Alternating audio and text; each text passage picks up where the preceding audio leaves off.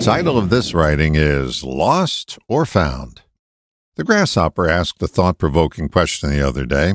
Are you looking for what you've lost or what you haven't found yet? Normally, I don't know what triggers these messages from out of the blue, but this time I think I do.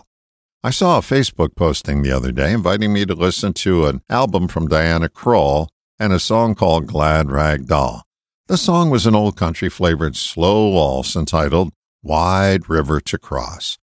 The song touched me on the first play, and then I played it again and again, and these lyrics stuck in my head.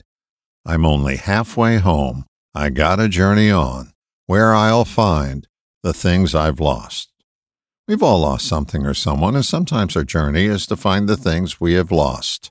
There is another journey that perhaps we haven't considered, looking for what we haven't found yet. For me, there's a different feeling attached to each. Lost is a frantic feeling, and the search for what I haven't found feels like hunger. Lost has the very scary feeling of never being found, and found is a knowing that something is there. I can smell it, but I just haven't found it yet, like an aromatic bakery. I think it's useful to determine which of these you're looking for, lost or found. If you're lost in lost, the chances of discovering what you haven't found yet are greatly diminished. The search for found gets put on hold while you hold on to the frightening feelings of lost. I can't tell you which direction to head in, only this.